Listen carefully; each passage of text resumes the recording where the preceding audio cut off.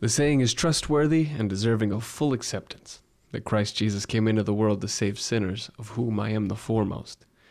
But I received mercy for this reason, that in me, as the foremost, Jesus Christ might display his perfect patience as an example to those who were to believe in him for eternal life.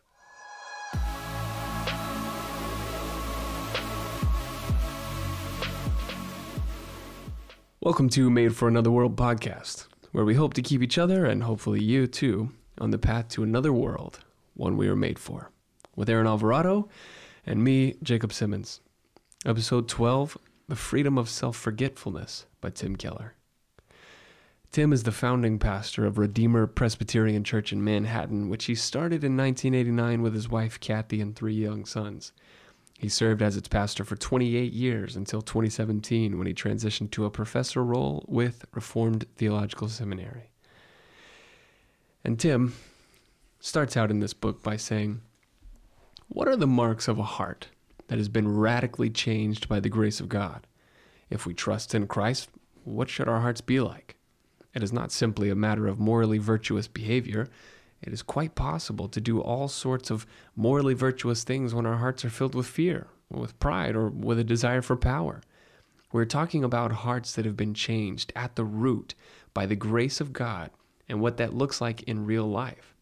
To do so, the book focuses on a section of Paul's first letter to the Corinthians, 1 Corinthians 3:21 through 4:7. 1 Corinthians gives us an approach to self-regard, an approach to the self and way of seeing ourselves that is absolutely different from both traditional and modern, postmodern, contemporary cultures. Utterly different. The 3 things that Paul shows us are, number 1, the natural condition of the human ego; number 2, the transformed sense of self, which Paul had discovered and can be brought about through the gospel; and number 3, how to get that transformed sense of self. It's good to me that he mentions it's not simply a matter of morally virtuous behavior. So what does a changed heart look like? Not necessarily doing good things and doing the right thing, although that is probably part of it. And then he says, because you can do those things with fear. You can do those things out of an improper motivation. Because I've seen that in my own life. There's thousands of reasons I can do the right thing. Hardly ever is it just because I'm a Christian.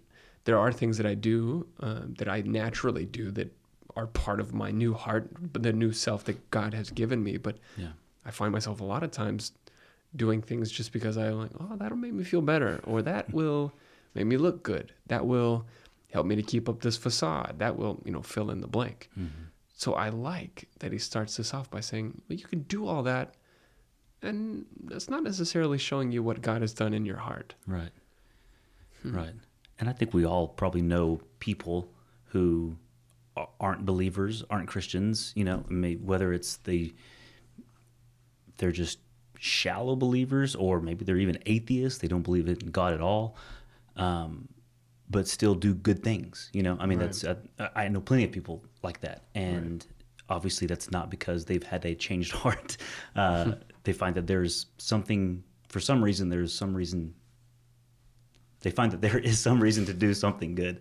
He makes a good point. Like that's not always just because of your changed heart. It's, people can find a reason to be good, even though there's plenty of arguments against that, I guess. Yeah. If we want to go too deep, but Isn't this the place for it? Yeah, it is. Yeah, perfect. Well, to then get into, and he says he'll go through 1 Corinthians. We're obviously not going to be able to go through all of that with him together. But the next part of what he does say is in verse 6, Paul urges the Corinthians to have no more pride in one person over another. Nothing new, we may think. Of course, pride is inappropriate. But we need to realize that the word Paul uses here for pride is not the normal hubris word for pride, but physio. By using this particular word, Paul is trying to teach these Corinthians something about the human ego. This word used here for pride literally means to be overinflated, swollen, distended beyond its proper size. It is related to the word for bellows. It is very evocative. It brings to mind a rather painful image of an organ in the human body, an organ that is distended because so much air has been pumped into it. So much air that it is overinflated and ready to burst. It is swollen, inflamed, and extended past its proper size. And that, Paul says, is the condition of the natural human ego. Mine's not. Mine's regular. Yeah, I'm not overinflated. Yeah, it's properly. Perfectly inflated. Yeah. Like a basketball with just the right enough bounce. Yes. Yeah. Well, good. I'm proud of you, man. Oh, and you know that never happens. You know, you get when it's just not enough bounce to it. So that's hopefully it's clear that was a joke. I think it's a good picture though, because that's kind of what the ego does. My dad used to say, whenever my mom, sweet mom, would tell me after a soccer game, like, oh, you did such a great job on that save, or that, whatever, fill in the blank. And Dad would say, all right, that's enough. His head won't be able to fit through the door. Because you get big-headed about it. Your ego gets inflated. So using that, like Paul used this in the Greek, that comes from Paul then. I guess my dad was very biblical when he said that. Yeah. But to point out that Paul uses it as it's an organ that is distended. Like it's not supposed to be inflated to that degree. Right. I thought that was very interesting. Yeah. And you have to be careful too when it comes to ego, and because I mean it's almost like a drug.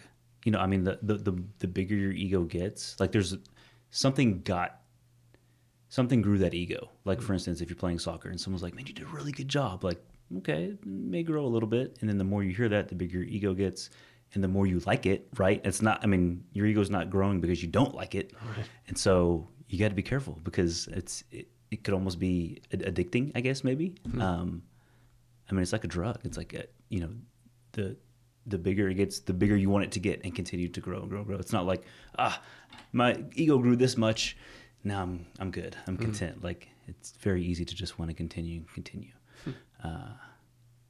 But I don't have that problem either, just like you. Yeah. Very, just, yeah. Yeah. So we really don't need to read this. Yeah. Just throw it in the trash. Yeah. I don't even, we're done. But it is called the freedom of forgetfulness. Yeah. And so I think kind of in this portion of the book, he's pointing out, the self is there. We need to forget it, but he's pointing out like it's so inflated. Like the human ego, the sinful, fallen human ego, is there. It's giant, and it's a problem. It's overinflated. Whereas, I think the point of the book, which maybe we'll get into a little bit, but is to forget yourself, and there's freedom there. There's, as you and I both know, when you've overeaten. We're coming up on Thanksgiving. When you've overeaten for weeks and weeks and weeks, and then you eat a proper meal for the next few days, you feel better. You feel like, man, I'm not just sitting on the couch doing nothing. I feel a little bit better. Yeah. It's that, like, there's freedom in that. And I think that's a good way to hopefully, I think, we'll see in the rest of the book, but it's a good way to bring about that, diagnose the issue at the front. That's what I'm trying to say. Yeah, I gotcha. Hopefully so. We shall see. Yeah. I was trying to think of an analogy, but I don't know if I did. Well, I was thinking like you kind of hit on it, but like the freedom of self-forgetfulness, like if we forget ourselves. So the opposite side of that obviously is your ego. But the freedom in that is like if you don't keep just comparing it to the ego, but like if you forget yourself and your ego doesn't inflate or whatever, you get rid of that ego. It's when your ego is growing, it's easy to be. I think this is right. It's easier to be hurt, because you have such a big ego, and then all it takes is one person to say, "Actually, you're not that great at soccer, dude." You know what I mean? Like that. But if you're already humbled, if you are forgetting yourself and there isn't that inflated ego, then you're like, yeah, man, you're right. I'm not that good. Or I don't care if you think I'm good. I'm having a good time or, whatever.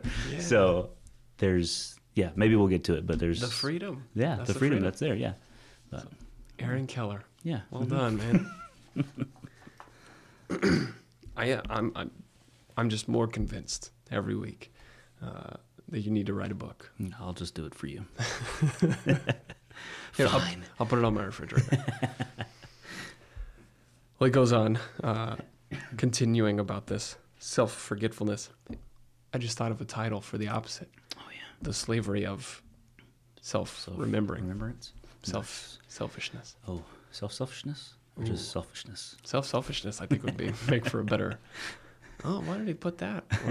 Or I think I know why he did put that. We'll move on. Back to the book. He says, C.S. Lewis, in Mere Christianity, makes a brilliant observation about gospel humility at the very end of his chapter on pride. If we were to meet a truly humble person, Lewis says, we would never come away from meeting them thinking they were humble. They would not always be telling us that they were a nobody, because a person who keeps saying they're a nobody is actually a self-obsessed person. The thing we would remember from meeting a truly gospel humble person is how much they seem to be totally interested in us. Because the essence of gospel humility is not thinking more of myself or thinking less of myself. It is thinking of myself less. Gospel humility is not needing to think about myself, not needing to connect things with myself. It is an end to thoughts such as, I'm in this room with these people. Does that make me look good? Do I want to be here? True gospel humility means I stop connecting every experience, every conversation with myself. In fact, I stop thinking about myself. The freedom of self-forgetfulness, the blessed rest that only self-forgetfulness brings. I love the phrase when he's talking about the gospel humility, that it's not thinking less of myself, but thinking of myself less. Because, yes, as Christians, we know, we're sinners, we're wretches, however you want to phrase that. But to the importance of this self-forgetfulness and being selfless and an uninflated, a deflated ego, you don't to think less of yourself.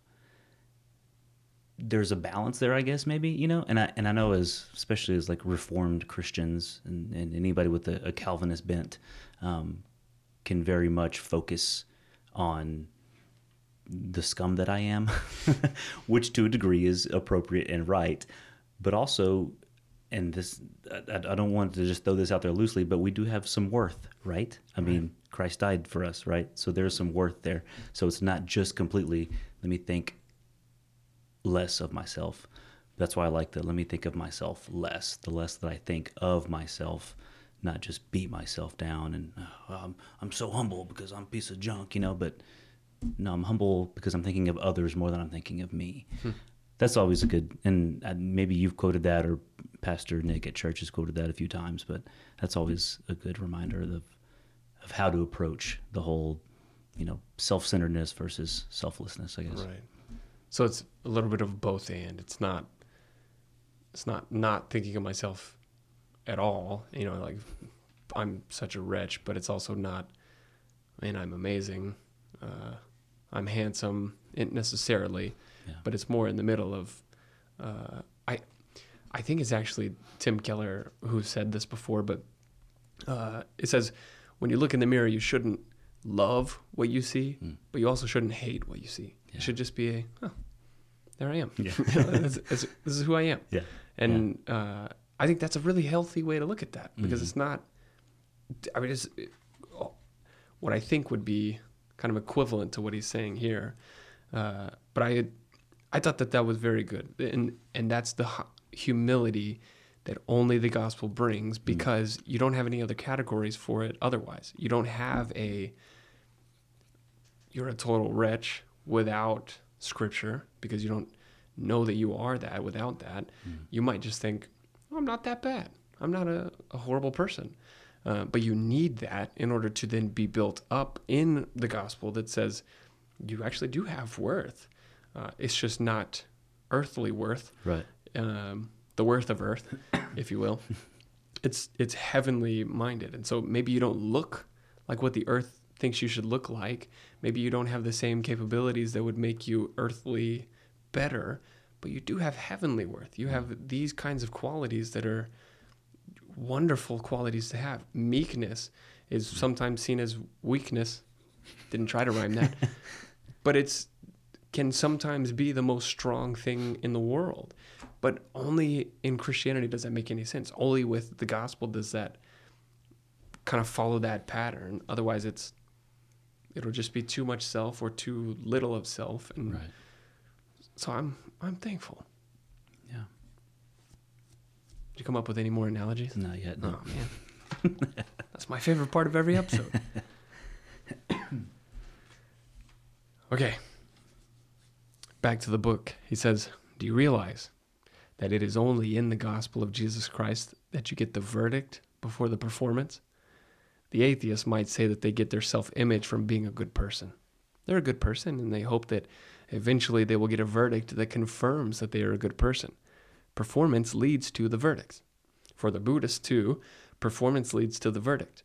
If you are a Muslim, performance leads to the verdict. All this means that every day you are in the courtroom. Every day you are on trial. That is the problem.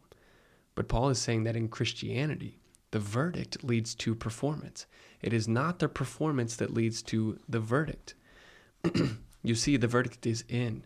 And now I perform on the basis of the verdict. Because he loves me and he accepts me, I do not have to do things just to build up my resume. I do not have to do things to make me look good. I can do things for the joy of doing them. I can help people to help people, not so I can feel better about myself, not so I can fill up the emptiness. How? Because Jesus Christ went on trial instead. Jesus went into the courtroom. He was on trial. It was an unjust trial in a kangaroo court, but he did not complain. Like the lamb before the shearers, he was silent. He was struck, beaten, put to death. Why? As our substitute. He took the condemnation we deserve. He faced the trial that should be ours so that we do not have to face any more trials. So I simply need to ask God to accept me because of what the Lord Jesus has done. Then, the only person whose opinion counts looks at me and he finds me more valuable than all the jewels in the earth. It's kind of cool that that's everything we just said. So, like, thanks, Tim, for backing up what we said. But it was probably because we did a little pre-research and our minds were thinking that way. But that has to be one of the most amazing images. Right? And we've talked about it before in a different book, but that courtroom and knowing that it's not just that we were on trial and now we're not on trial. It's that someone took our place on trial and took on, like, heard the verdict, heard the you are guilty in our place. And so that next up, he could give us the not guilty. Wait, no, I'm getting some of my verdicts mixed up here. But he could hear guilty so that we could hear not guilty. That's what I meant to say. It would have been better, but that has to be one of the most amazing pictures of what the gospel is, that we didn't do anything. Christ said, no, I take your place. Right. That's what it was. That's how we end up not guilty. It's not that I did a little bit of good things, or I did a few good things. I did all of these acts, or I didn't do all of these acts. And then so God was like, hey, actually, you're doing pretty good down there. You could come to our team. I will accept you. I will love you because you have done these things. But it was out of my power completely. God saying, no, you will be my son. And then my heart comes to life. And then I hear this verdict and I'm like, whoa, that doesn't make any sense. Yeah. I should be guilty. And then the whole rest of life is figuring out how to walk that out in life. Yeah. And what a way to check our ego, to keep our ego in check. Like, it's it's not like we were in that courtroom and, just like basically like you just said, I didn't find my own. Well, where am I going with that? Like, I didn't find my own way out of that courtroom. Right. You know what I mean? I didn't find innocence. I was still guilty. I still am guilty, in a sense. Like you said, there's nothing I can do. There's nothing I could have done. There's nothing I can continue to do. Where's my ego in that? Like, my ego is in Christ. I don't know if that's good enough, but you know what I mean? Like, there's what other way to, what greater way to show us, hey, keep yourself in check a little bit, but again, you have worth. This was for you, but it wasn't because of you. You did not do this. That's a great quick summary of the gospel, and like you said, just a beautiful representation of how that plays out. Yeah, man. And obviously that kind of gospel will then free any of us to then say, hey, you know what? It doesn't really matter what you think of me. It doesn't really matter what this person or that person thinks of me. It doesn't even matter what I think of me. It matters what Christ has said about me, and that verdict is in. And I'm speechless over that. Yeah. But that has to give us the most freedom in the world. I'm my words are everywhere because I'm trying to think of a way to. You can't explain that. How do you encapsulate that? Yeah, you can't. But it does give freedom, because then it's not.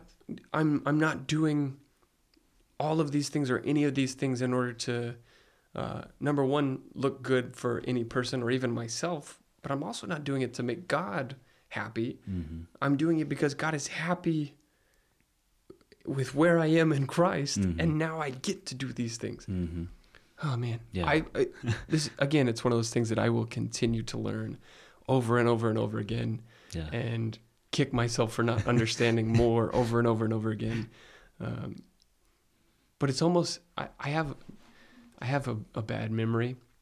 I've had a few concussions throughout life, but it's almost like the coolest thing in the world, because I get to enjoy movies over and over again. I get to enjoy songs that I like. Oh man, this is really good again.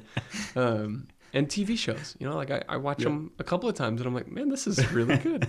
But it also helps me because that's the exact same way I am with the gospel. Mm-hmm. Even without my memory issues, I forget it. Yeah. Amazingly, mysteriously, my brain sees that's the most amazing news in the entire world throughout all of time history, and I think oh, look at this little thing over here. This might be fun. Yeah. Yet,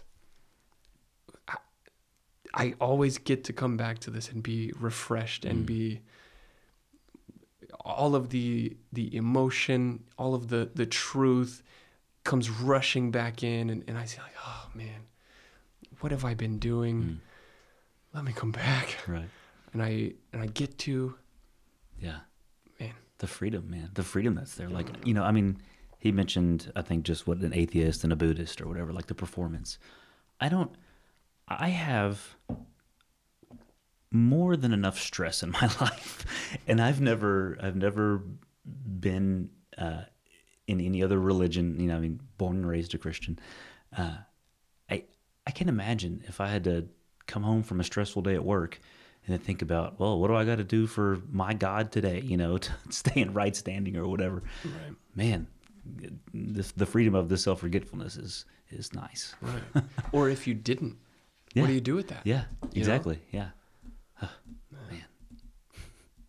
Well, thanks, Timmy. Yeah. Well done, Timmy. I'm not going to call him Timmy. He's Timothy. Timothy Keller. Does he go by Tim? He goes by Tim. I think so. Sometimes, maybe.